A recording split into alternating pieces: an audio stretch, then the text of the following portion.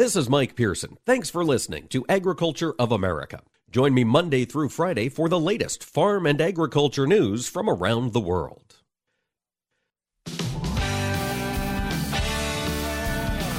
Informing America's farmers and ranchers. This is AOA, produced by the American Ag Radio Network. Now, here's your host, Mike Pearson. Hello, folks. Thanks for tuning in to AOA. We're happy to be a part of you starting off your work week here on this July 11th. A lot is developing in the world of agriculture right now. We're continuing to see that market volatility move prices in the commodity space. As of right now, we've got corn up 13 cents. We've got soybeans up 14 cents. And we've got the wheat market hanging in there. It has turned around. We are down 10 to 11 in the wheat market today. A lot of strength in the dollar. We're going to talk with DuWayne Bosse of Bolt Marketing here in just a moment about what's developing in the commodity trade. And in segment 2, we're going to check in with our friend John Baranick of DTN Weather. Obviously, weather is a part of moving those markets this week, and John will fill us in on what to expect in the week ahead.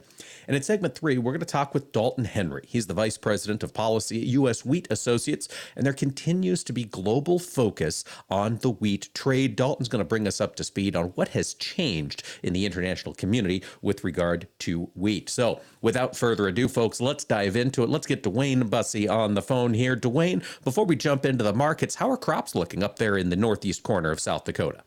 Actually, pretty darn good. Traveled through South Dakota this weekend, and the further south you go, a nice, consistent corn crop and beans that are further along. Up in northeast South Dakota, of course, we planted a little later. We had that cold, wet spring.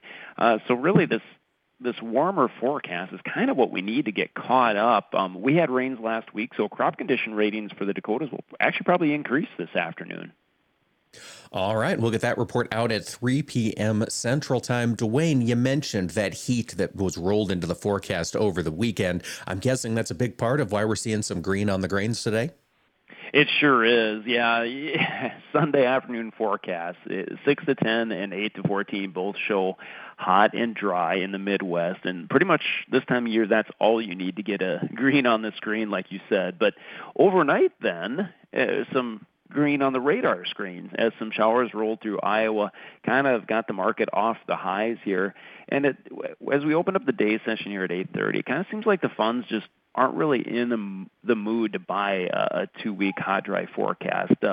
If you watch a Commitment of Traders report, they're following their kind of normal seasonal tendency to get out of long positions here as the crop is developing and looking like trendline yields. You know, it depends if you hit the rain or not. You got really good crops in Iowa, pretty good crops in Illinois, and pretty decent crops in Minnesota. Well, those are 3 real key states, Mike, right? They certainly are, DuWayne. I mean, that's key. And as you mentioned, the fact that these large-scale investors, the hedge funds, the non-commercials, they're getting out of the trade right now. Is a function of that the strength we're seeing in the dollar? I noticed it's up another full percentage point today. That's a huge point today, is that the dollar's up sharply, and energy's down, stock market down, and I think we go back to the recession talk, and that's the concern of why do we want to be long here in the grains if we are headed into recession. Now, last week, of course, we bounced off the lows due to a huge China stimulus package, and everyone felt like, oh, we're done now, and I kind of had to giggle at that. I mean, it was a huge stimulus package, but I don't see how one movement like that can stop a recession. And so it feels like today it's back more to the recession talk. And even though our economy isn't stellar, everyone's looking at that dollar as a safe haven for their investments. And all that does is really hurt our export market, right, especially the wheat market. That's why wheat's taking it the toughest today. Oh, I'm glad you mentioned that. I saw wheat is really kind of the only exception, down 10 on the day, but that's what it is. It's that global trade, DuWayne, that's concerned about that strength of the dollar. Yep, exactly. You know, yes, global wheat supplies will be down, but I think we'll be the last place they come to buy it from with a higher U.S. dollar, right? And that's the problem. The Russia-Ukraine story is still out there, and with Ukraine farmers only getting $2 a bushel for wheat and just a little over $1 for corn, I don't know if they're going to plant much this fall, period. So there's a bullish story, but that could be a couple of months away yet. Right now, the funds just want out of longs. It's pretty much that simple. Well, DuWayne, tomorrow on a Tuesday, kind of a rarity, we're getting the World Agricultural Supply and Demand estimates from USDA. Of course, now we're rolling in that data from the end of the month of June. Do you anticipate any big changes coming on that report tomorrow? No, I wouldn't say any major surprises. We saw the acreage report, so we'll just slip those acreage numbers into the S&D tables now. And that would make you think that we're going to have a really low ending stock for new crop soybeans, around 200, and that's what the trade's expecting. But I don't think USDA quite wants to print a number like that. I'm afraid they're going to pull off the demand ledger for probably both corn and beans, thinking that we will have a recession coming in 2023 into 2022 and maybe curve demand. So I'm kind of looking for a bit of a bearish report tomorrow versus the trade expectations. DuWayne, you've mentioned a couple times the fear of this recession, leaving traders not wanting to go home holding longs in the grain markets. But if I think back to 2008, 2009, 2011, very serious recession for the economy, and grains performed well. Could we see that split happen again this year? It could a little bit. I think you almost already saw it. On the inflation run-up, we had money flowing into commodities thinking, well, inflation, commodities will go higher. And now, as you head towards a recession, I think funds just want their money for now, and then they'll look to reinvest. Oddly enough, it might be the cattle market where they start to stick some of their money, which is completely opposite. It should go down into a recession, but that never really rallied a lot on the inflation talk. So maybe, oddly enough, that's the one they stick money into. I think they need to, hit the reset button here, go flat, and then we hear the Ukraine story and we get back to, wow, global supplies are actually pretty tight and hard to get out of Ukraine. And then maybe our commodities become a buy again, just to your point, during a recession, maybe commodities can actually do decent. Well, and I'm glad you brought up the cattle market. You're right. We did not see that huge flow of money into it when everybody was worried about inflation. But DuWayne, we haven't seen a huge exodus of dollars out of it over this past week. Does that strength give you some hope for the future of cattle prices? It really does. I kind of like this August cattle board right here around that 134 level. That hot, dry forecast, the heat is centered right around feedlot country in the Midwest. So I think we actually need to build what's called a weather premium in the cattle market. Our weights are already very low. So obviously feedlots are very current. Well, when you get that hot of a forecast, it's really hard to put weight on cattle. They just try to maintain themselves. And packers, I think, are a little short bought, and they need more choice cattle, but that takes heavier weights, and no one wants to feed them out when it's 100 degrees and corn's $7. So I think it's going to be tough to get the weight on, and with less weight means less production, and not to mention the whole herd reduction we've been talking about for really about a year. So I think we have some upside potential here. Upside potential in cattle. DuWayne, real quick before we let you go, lean hog still moving higher. Does that trend continue this week? Well, it seems like the global market has all of a sudden kind of caught fire, and that kind of stems back to Germany having some ASF problems again, and that makes everyone think, oh, maybe supplies will be down, and maybe China's going to have to come buy from us. Might be tough as China starts to lock down again from some more COVID restrictions, but a nice rally so far. Let's just see if we can just hold that. All right, see if we can hold what we've got, folks. We've been talking to DuWayne Bosse of Bolt Marketing in Britain, South Dakota. DuWayne, thanks so much for joining us today, especially on your birthday. Thanks, Mike.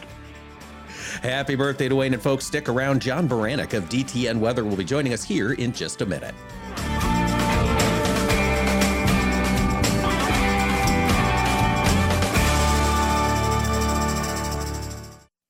Hi, this is Mike Pearson. You're listening to AOA, Agriculture of America. Don't go away, more AOA coming right up. We gather together in communities across the nation to remember and honor, to celebrate and support, to light the night. Join us as we lift our lanterns high in order to move toward a world free of blood cancers. Join us as we light the night for a loved one. Join us. We are the Leukemia and Lymphoma Society. Our mission is to cure leukemia, lymphoma, Hodgkin's disease, and myeloma. Our aim is to improve the quality of life of patients and their families. Join us. We are LLS, and when we walk, cancer runs. Join your community and help bring light to the darkness of cancer. Join us as we light the night Find your local event at lightthenight.org. That's lightthenight.org. The American Coalition for Ethanol is hosting its 35th annual conference in Omaha, Nebraska, Wednesday, August 10th through Friday, August 12th. This must-attend event for industry leadership features timely updates on ethanol public policy, market development, board of director training, and more. This event combines the detail of high-level training courses with all the fun of a family reunion. For event details, visit ethanol.org. That's ethanol.org. Young farmers don't listen to the radio, right? Wrong. In a recent survey, 74% of young producers said they get their most important agricultural information from their trusted farm radio station. Surprised? Don't be. If you think about it, it makes perfect sense. Radio is the perfect companion because it goes with you everywhere. Whether you're in the shop, on the combine, or in the truck, farm radio is right there with you. This message brought to you by the National Association of Farm Broadcasting. I'll take dig a little, learn a lot for 30 bushels. Soft and crumbly. Tom. How does healthy soil feel to the touch? Correct. Dig a little for 40 bushels. Sweet and earthy. Tom. What does healthy soil smell like? Yes. Go again. Dig a little for 50 bushels. Dark, porous, and alive. Tom. What does healthy soil look like? You win. Understanding the basics and benefits of healthy soil can make your farm a winner too, through lower input costs, better yields, and drought protection, which can lead to a healthier bottom line for your business. Contact your local Natural Resources Conservation Service office today to find out how you can unlock the secrets in your soil. This message brought to you by USDA's Natural Resources Conservation Service and this radio station. You're listening to AOA, Agriculture of America. This is Mike Pearson, and you can rely on us for the latest farm and ranch news from around the world.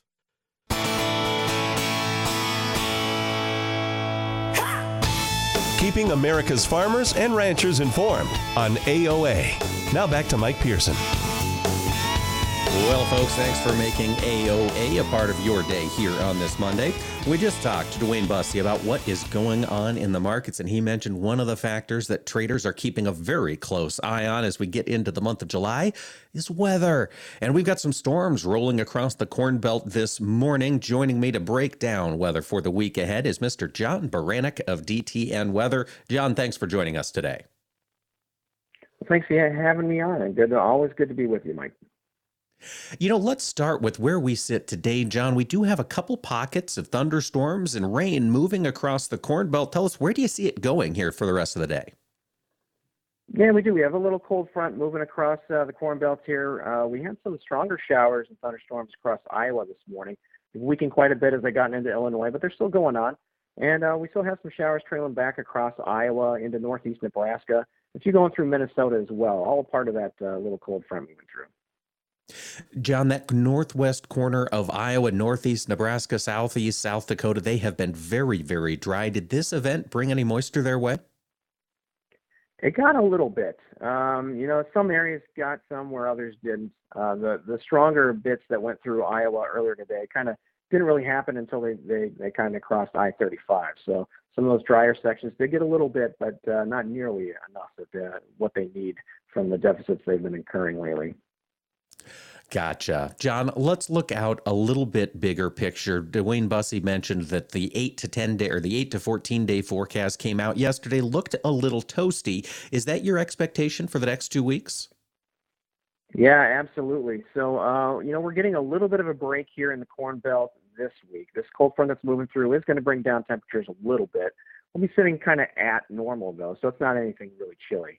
But as we get kind of the last couple of days of the week and going into the weekend especially, we'll see that heat kind of building into the plains and then working its way into the Midwest as well. And really next week looks like it's going to be pretty hot for a good chunk of the country. We've got a ridge of high pressure out in the west that'll be spreading its way eastward and really just kind of anchoring itself over the entire U.S. next week.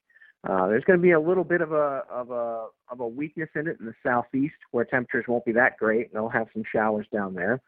And a couple of pieces of energy are going to go through Canada, but it looks like for the most part here, the entire country here, the U.S. is going to be sitting in that kind of the hotter, drier sections of the forecast. Boy, John, that's not what a lot of growers want to hear as this corn is nearing pollination. With a heat ridge like that, with a high pressure zone like that, I'm assuming that winds are a little less powerful. Is that what you would expect to see? For the most part, with those systems moving through Canada up towards the Dakotas, Minnesota might not be as calm as some of the other portions of the country. But yeah, I would expect the winds to be down quite a bit for much of the country for next week, especially. Well, that is at least a silver lining, I suppose. You're looking at a forecast with hot, dry weather. And John, you mentioned the showers coming across the south potentially. Where do you see those developing, or what regions should be keeping an eye out for rainfall? Yeah, so we had a front go through late last week and through the weekend, and it's kind of anchored itself right along the Gulf Coast and into the kind of eastern Carolinas as well. The cold front that's moving now through the Corn Belt will settle into that area later this week, kind of Wednesday, Thursday time frame. But that's kind of more right in the heart of the southeast, right through Mississippi, up through the Carolinas. And it's going to kind of hang out there all the way through the weekend. What's going to be interesting is if it can go a little bit further south, and we got that little break in the ridge there, we may pop up a tropical storm in the Gulf of Mexico here late this week. Most likely it would be a heavy rain producer. It's not going to get out over the water enough, I don't think, to become any sort of hurricane or strong wind producer or producing any sort of tornadoes. But increasing the moisture down there is definitely a big possibility here all the way through the weekend. John, that tropical storm there in the Gulf, where would you see that impacting the coastline? Is that going to be Texas, Louisiana, or more Florida up the East Coast? Yeah, it looks like the tail end of the front is going to be kind of towards the New Orleans area of Louisiana, so not western but eastern Louisiana, and then points eastward. Looks like the hotbed of potential development there. So if you were to kind of pick between Pensacola and New Orleans, that looks like the kind of area we're watching right now. All right, keep an eye on that there in the southeast. And John, I want to turn our focus out to the West Coast. Saw some reports this past week that California has removed water rights from some additional farmers. I believe now 10% of water rights holders in California won't have access to that water. Is there any relief in sight for some long-term alleviation to their drought in the Southwest? Gee, California really doesn't get rainfall until we start getting into November and December. For refilling things. So, they do get a little bit towards the Colorado River side in southeast California there for the monsoon showers that pop up every so often. But a lot of that's going on right now over the Four Corners region, so they're missing out on all of that as well. So really, I don't see any sort of significant relief for California until we get into the late fall. Boy, John, does that extend all the way through the Colorado River Basin? That is such a crucial supply of drinking water for that Southwest and irrigation water for agriculture. Do you see any relief coming up through the Rockies potentially later on this summer? Yeah, the good news is that the monsoon has already been quite active, and we've seen a little bit of drought reduction already in the Four Corners area, which is really where the Colorado River starts there. And, it's not perfect as kind of showers move through the Southwest, never are. But we've seen better coverage of rainfall out there, and it looks to be the case through the rest of the summer as well. So at least there's some hope that, we're building a little bit of a stream flow through the Colorado River. But, they're so far behind. It's really hard to put any sort of dent in that until we get kind of, months and months and months of additional above normal precipitation to start refilling some of that, especially as you get down towards Lake Mead and some of those areas that we've kind of seen go way below normal and start to talk about, starting to become dead pools down there. We've got a long way to go to refill them back up to normal. Yeah, need lots and lots of above average rainfall. John, you mentioned that rainfall falling in the Four Corners area, looking a little bit to the farther east in that southern plains region, Texas, Oklahoma panhandles. The drought appears to continue to be worsening. Do you see any of these Four Corners storms moving far enough east to help out the panhandles? Every so often they do, and especially when some of these fronts come down through the central plains, they kind of leak a little bit of a shower activity out of the Four Corners area into those areas. But, we've got one coming through this week that'll probably do that, either Tuesday or Wednesday. We might have another one over the weekend that could do that. But, with that ridge really kind of anchoring itself over the middle of the country next week, we're not going to see that really good potential for bringing some showers out into those areas. So if you don't get hit this week with it looks like a good, dry, hot week next week. All right, good, dry, hot week. John, speaking of dry, I've got the drought monitor pulled up, so I'm focusing in on some of the issues that are appearing on that monitor. And one that I've been watching, have not spent a lot of time on, but I'm curious about, is the drought in central Montana. It continues to exacerbate. It looks like it's centered right there around that Cut Bank area. What's happening there in Montana? Are they just in a bad spot and they just keep missing the systems? Pretty much. And honestly, they had some pretty decent precipitation there, but the deficits have been just so drastic that, even when they get some decent rain through there, it's not really putting a dent in the drought. So that they need much more to move through over the next few months for them to hopefully get out of that before the fall really kicks in. But we're not really seeing that potential too much. A lot of the activity now with the ridge moving out through the plains, a lot of that's going through Canada. And, it just produces some isolated showers here and there for that part of even Montana. Yes. All right, John. Looking around the world, of course, agriculture matters to the weather globally, or weather matters to agriculture globally. Are there any places you're keeping an eye on because there are some things developing that could impact their crops? Yeah, really, right now I'm looking at Argentina. We're looking at the wheat crop down there. Really kind of going off of what happened during their corn and soybean season, where it has been just abnormally dry down there, has continued through their winter now. And their winter wheat situation is not very good. It's been very cold as well, and that's not helped out with establishment down there. And other parts of Europe have also been dealing with hot and dry conditions. So it's been kind of hard to deal with in other parts of the world as well. Yes, it's tough to find a garden spot when you look around the world. John Baranick of DTN Weather, thanks so much for joining us here today. Always great to talk to you, Mike. Thanks for having me on.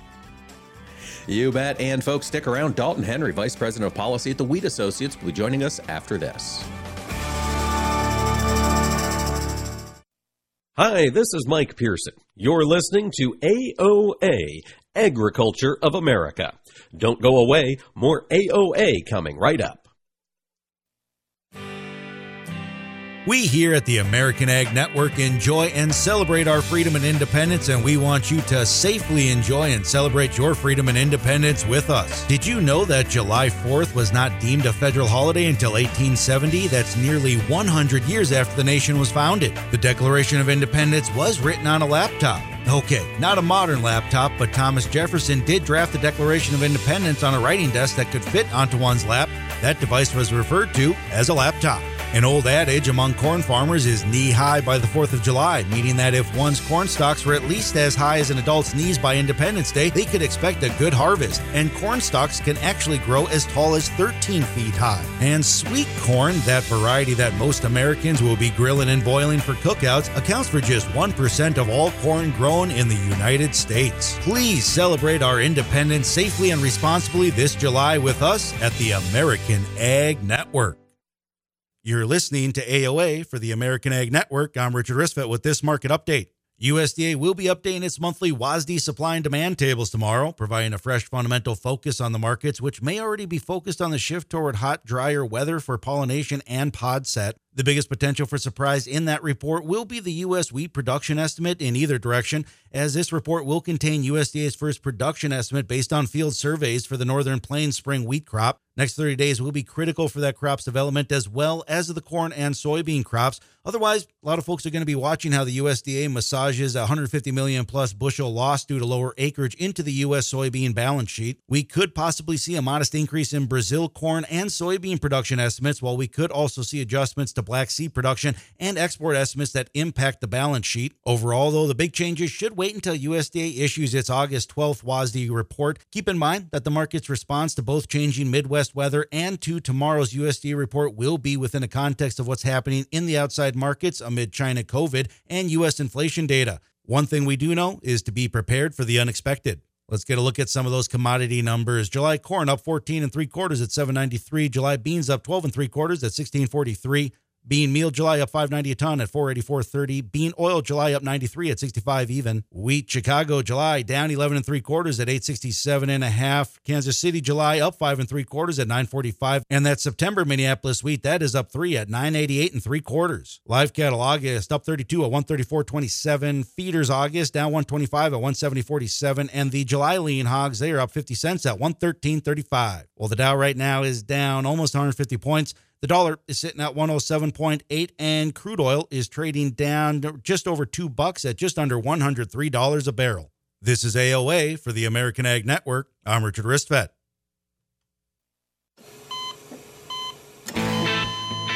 As an organ donor, your story doesn't have to end.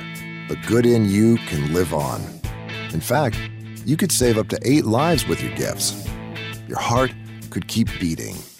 Your kidneys could keep filtering, and your intestines could keep on digesting for others. And that's not all. You can improve the lives of 50 more people as an eye and tissue donor, restoring sight and health. And you're not just helping out the person receiving the transplant.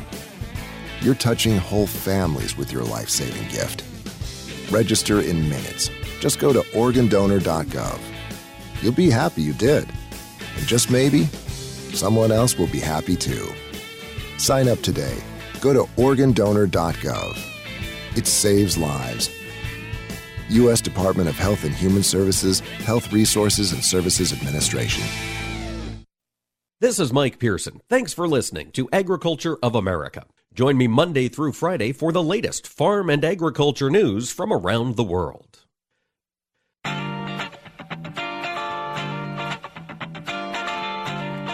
Information farmers and ranchers need to know. AOA. Now back to Mike Pearson. Thanks for tuning in to AOA today, ladies and gentlemen. You know, since Russia's invasion of Ukraine, global attention really has been focused on wheat supplies and the disruptions to the global trading order. And that has provided lots of topics for discussion here at the end of the month of June at the WTO Ministerial Meetings. Joining us today to talk about those meetings is U.S. Wheat Associate Vice President of Policy, Dalton Henry. And Dalton, thank you so much for joining us here today. Thanks for having me on. Well, let's talk about this World Trade Organization ministerial meeting that happened at the end of June. Dalton, were there ag issues under discussion at the meeting? There were, Mike, and the ministerial meetings are always kind of unique in that it is a big meeting. It only occurs every 2 years, where you actually get the decision makers, elected or appointed political leaders together from the more than 160 country members of the WTO. But yet, unless you work in international trade policy, lots of times that's a meeting that can come and go without really paying a lot of attention or without it garnering a lot of headlines. Yeah, I mean, that's the truth of the matter. And so, Dalton, I think the question I hear from growers is, if these meetings can happen and we don't know about it, do they matter? I think that's a really relevant question. And when we go back and we look at the history of the WTO, and really it goes back to the mid-1990s and that initial agreement that was so incredibly valuable for U.S. agriculture because it converted the old system of regulating trade to a system based largely on tariffs. And tariffs are very predictable. You know exactly what it's going to be, and prices can adjust around the world. So they do still inhibit trade, but it's a response that global trade can manage for the most part. And I think there was always this, there was always this effort that there was going to be that, the 95-96 agreement or era agreement was going to be followed by successor agreements that then once we converted everything to tariffs, then we were going to have these Doha round negotiations, and folks would remember those from the mid-2000s, where we're then going to agree to reduce those tariffs over time. And that got into a lot of discussions because in American agriculture, because part of what countries are going to get in exchange for reducing tariffs is that other countries, especially agricultural producers, were going to further limit domestic support or subsidies provided to agricultural producers or to farmers and ranchers, or they were going to change the way they were provided so that they were less trade distorting. And it was always this big trade-off of how much could you give up in support and how much could you get in exchange in market access. And it was kind of this we want trade, not aid discussion in U.S. agriculture. And really the Doha round has completely fallen apart. And so I think that after that happened, it became really easy for American agriculture to maybe pay a little bit less attention to the day-to-day work of the WTO. Now, one of the aspects of the WTO is crucial in formatting conversations about our SPS issues. And Dalton, these are sanitary and phytosanitary trade barriers, trade restrictions. Can you tell our audience what is an example of an SPS issue? So it's a good question, and they have become the new frontier in trade policy and the barriers that we work on. And so typically we think about it as anything that impacts or has the potential to impact plant, animal, or human health. And so you see restrictions on things like African swine fever is a key example of an SPS restriction. Or in the U.S. wheat industry, you would see a number of countries place restrictions on the presence of specific weed seeds, say something like Canadian thistle, and limits to or complete bans on the presence of those weed seeds in a shipment of U.S. wheat. And so these SPS provisions, you mentioned the next frontier in international trade. What topics with regard to SPS were under discussion at this meeting here in June? So this was actually one of the exciting things that came out of this ministerial was an agreement not to reopen the original text of the SPS agreement, which governs things like notification to other members and discussion and kind of lays out an outline of restrictions and rules on how a country can choose to implement SPS rules. But what this ministerial really focused on is saying these are becoming a bigger deal, and we need a specific work program. So essentially a work program is something that typically takes place between two WTO ministerials. So over the next 18 to 24 months, we need a work program to identify why these barriers are growing so much and what are some best practices that we can advise for countries when they consider putting those in place.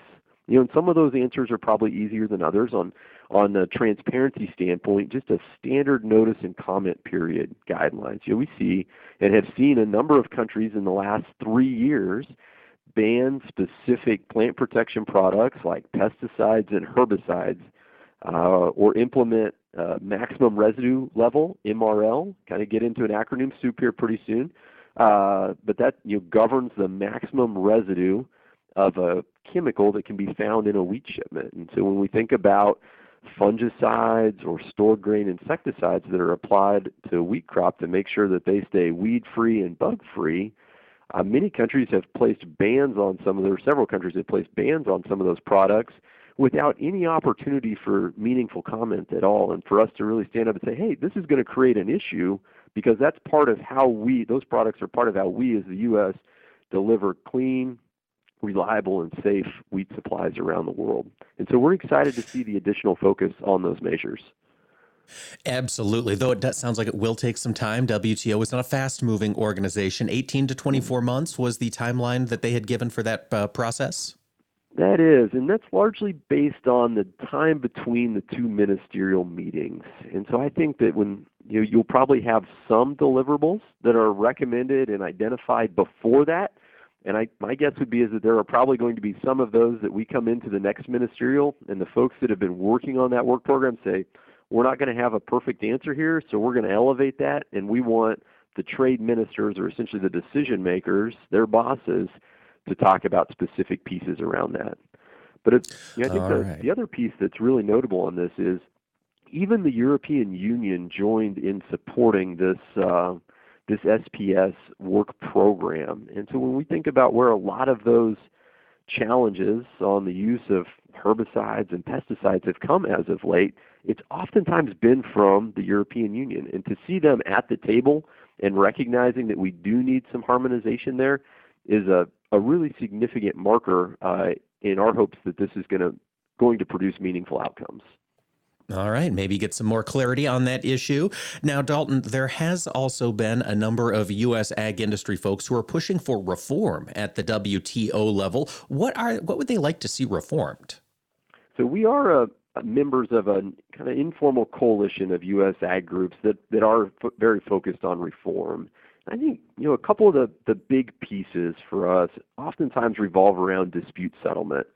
I think if we look at the likelihood of receiving new market access, reviving the Doha era negotiations about new market access for U.S. producers, those odds don't seem very good. And so in the meantime, what we've really looked at the WTO as being is an enforcement tool. And we said, look, 30 years ago, we agreed on a set of rules, and yet we know there are many countries around the world that are not abiding by those. The tool to force compliance is dispute settlement. And we've seen it work very well. Here in the last 5 years, with 2 cases against China, it provides us with a perfect example of how dispute settlement can work really well.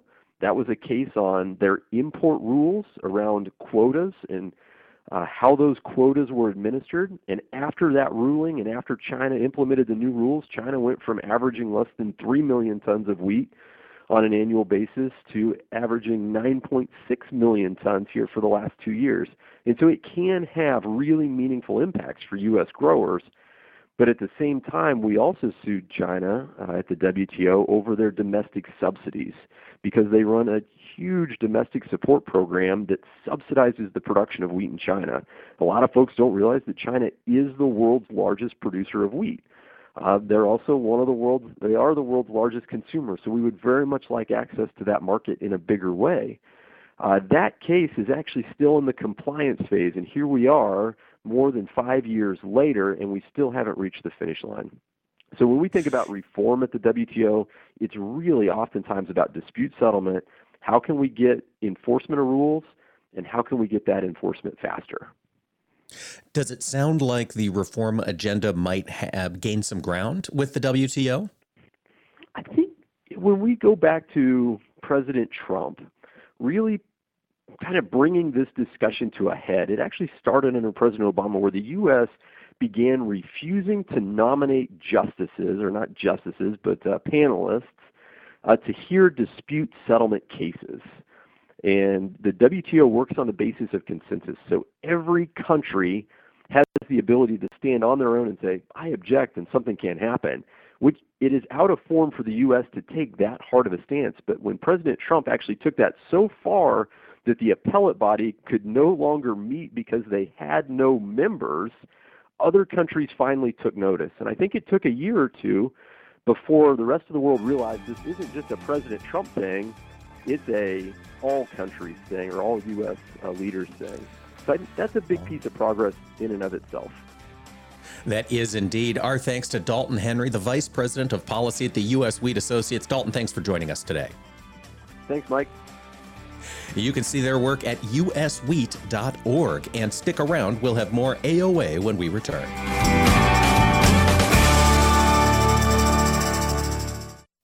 Hi, this is Mike Pearson. You're listening to AOA, Agriculture of America. Don't go away. More AOA coming right up. Hey, Dad, your prescription will be ready in just a minute. Hey, Dad, your laundry will be ready in just a minute. Dad, Your lunch will be ready in just a minute. Hey, honey, why don't you take a minute? When you help care for a loved one, you give them as much time as you can, making sure they're safe and comfortable. But it's just as important that you take some time for yourself. At AARP, we can help with information and useful tips on how you can maintain a healthy life balance, care for your own physical and mental well-being, and manage the challenges of caring for a loved one. Because the better care you take of yourself, the better care you can provide for your loved one. Thanks, Dad. Thank you. You're there for them. We're here for you. Find free care guides to support you and your loved one at aarp.org/caregiving. That's aarp.org/caregiving. A public service announcement brought to you by AARP and the Ad Council. Through the years, you've really kept up with the times. You're on social media. Like, dislike, block. Maintained your health. 10,000 steps. I'm a beast. You even programmed your own smart home. In 10 minutes, remind me that I'm a genius. In 10 minutes, I'll remind you that you're a genius. If you can do all that, you can definitely save for retirement. Just go to aceyourretirement.org, a free online tool sponsored by AARP that can help you get on track with your retirement savings no matter your age. At aceyourretirement.org, you'll meet Avo, the friendly digital retirement coach, and in just 3 minutes, get personalized recommendations to help boost your retirement savings. They're easy to understand and work with your lifestyle. It's quick, easy, and free. Plus, it's brought to you by AARP, so you know they got your back. You are a genius. Take charge of your retirement. Go to aceyourretirement.org now. That's aceyourretirement.org. A message from AARP and the Ad Council. It's been said that when someone you love has Parkinson's, you have Parkinson's. The Parkinson's Foundation knows that the disease doesn't just affect the diagnosed. It affects everyone who supports and helps care for them. If you or someone you know is living with Parkinson's, a neurological disease that affects movement, we understand that it can be difficult to know where to find help. If you have questions, the Parkinson's Foundation has answers. Answers for everyone in the fight. We can help you understand the disease, help you find expert care and local support, give you tips for living a better life, and share the latest research. Find your answers and join us in the fight against Parkinson's. To learn more, please go to parkinson.org or call 1-800-473-4636. That's 1-800-473-4636. The Parkinson's Foundation. Better lives together.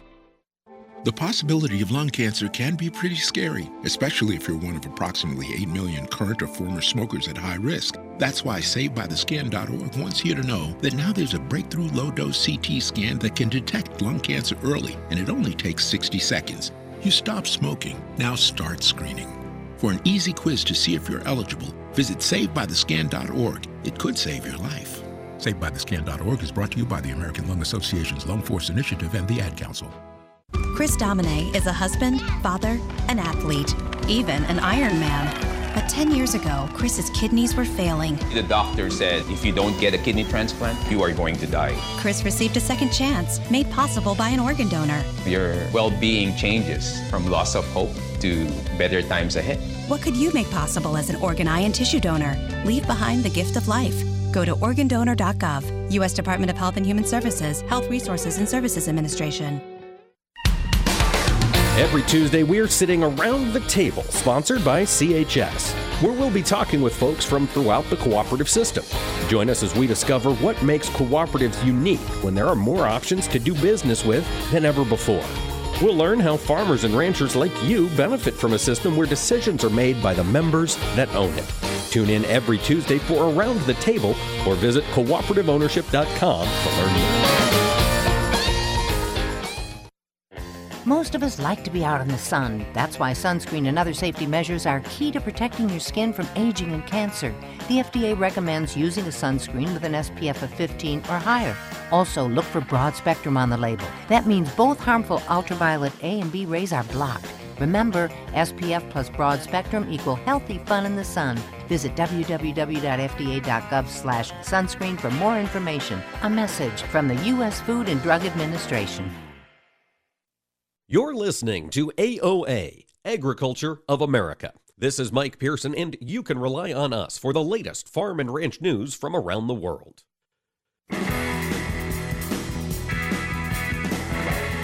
Information farmers and ranchers need to know. AOA. Now back to Mike Pearson. Welcome back to AOA, ladies and gentlemen. Earlier in the show, when we were talking with John Baranick, I mentioned the hearing that took place out in California this past week. Representative Jim Costa, a Democrat from California. He's a senior member of the House Ag Committee. And as we have seen other members of the House and Senate Ag Committees do over the past several months, they get back in their home district and they have a town hall. They want to hear the concerns from their constituencies. And so he held his in his district, which is in the Central Valley of California.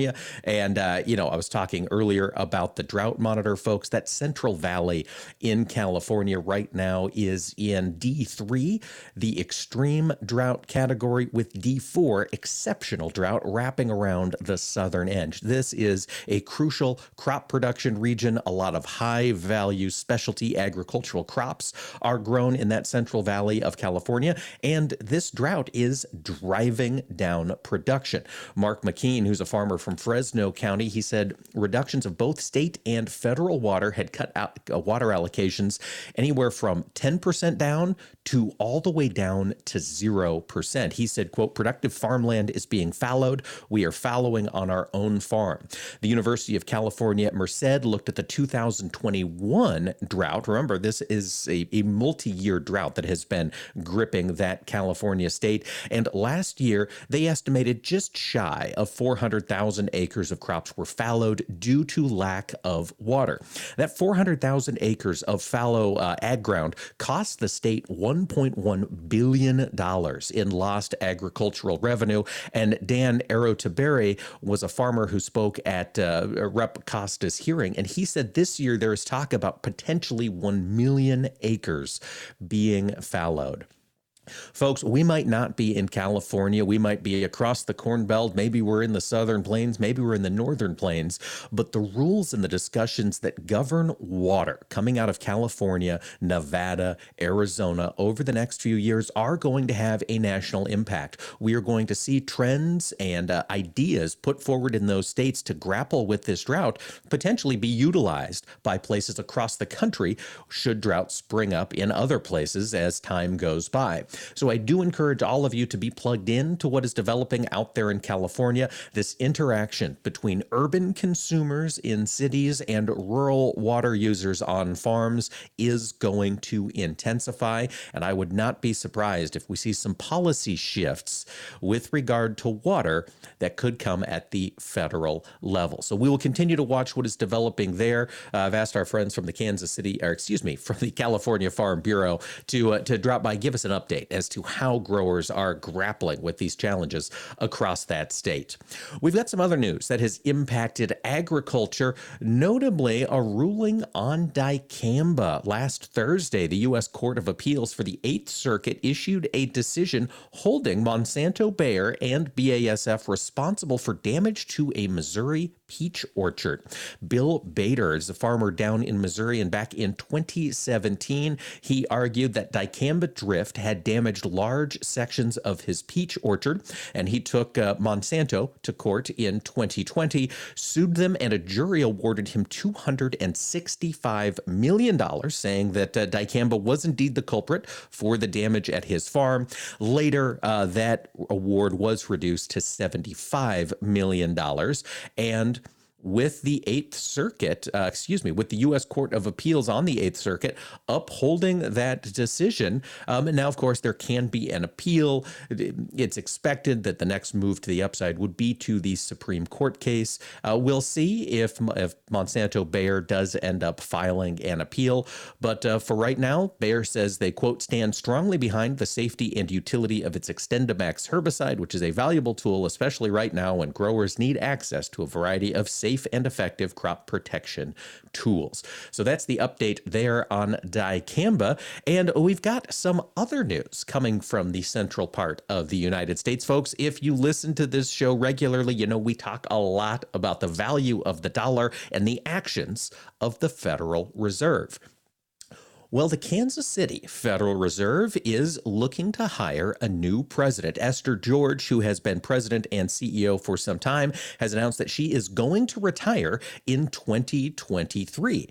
So in order to find a new president, the Kansas City Federal Reserve Bank is really throwing the doors wide open. And on Wednesday of this week, they are doing a community town hall via Zoom. It's at 5:15 on Wednesday. If you want to get in, have your voice heard on the selection of the next Kansas City Fed president, you can drop by and join in on this public Zoom call. They're going to have a group of panelists, Kansas City Fed Presidential Search Committee Chair Maria Grigorabi, Kansas City Fed Board Chair Edmund Johnston, Tim Todd, who is an executive writer and historian at the Kansas City Fed, and he will serve as the moderator. So, folks, if you want to have a voice in Federal Reserve policy, get that on your calendar. You can just Google Kansas City Fed Town Hall, and it will take you right to there. We did see some news over the weekend, tail end of last week. It appears as though fighting in Ukraine is intensifying, and there are allegations that Russian troops are setting wheat fields on fire. There have been several pictures, satellite images showing fires raging across the eastern half of Ukraine. Of course, that is the Ukrainian breadbasket. It is where a lot of these crops are grown. Ukrainian wheat, just like wheat here in the U.S., is drying down as they prep for harvest. And the allegations are that Russia is launching incendiary devices into the fields of wheat in order to get these fires started. I have not seen if that has been confirmed one way or another, but that is the allegation currently floating around on social media as those two countries' battle continue. We've got one other piece of news that I wanted to make you folks aware of before we tune out for the day. And that is, well, I guess first and foremost, I wanted to make you aware that that value of the dollar is continuing to rise. And we're still up over 1% today. And folks, tonight on RFD TV, Farm Next, a new program hosted by my friend Max Armstrong, takes a look at technology on the farm. Don't miss that tonight at 7 p.m. Central Time on RFD TV. Folks, thanks for listening to AOA. We'll be back tomorrow working with our friends, the National Corn Growers Association from Washington, D.C. We'll see you then, ladies and gentlemen.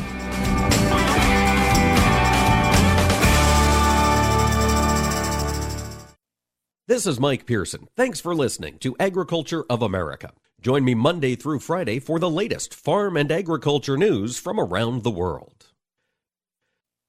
When it comes to making plans, you are the best. What about those round trips, which are perfect on your way there and perfect on your way back? Or those meetings with friends, surprise parties, camps, birthdays. The same way you plan for the important moments, start planning to protect you and your loved ones from a natural disaster. Sign up for local weather and emergency alerts. Prepare an emergency kit and make a family communications plan. Get started at ready.gov/plan. Brought to you by FEMA and the Ad Council. Would you know what to do in a poison emergency? Would you know whom to call? Well, the answer is Poison Help. 1-800-222-1222. Poison Help is a 24/7 government hotline staffed by poison experts. It's free to call and available in over 100 languages. Every second counts in a poison emergency. Don't waste it wondering who to call. Save Poison Help in your phone today.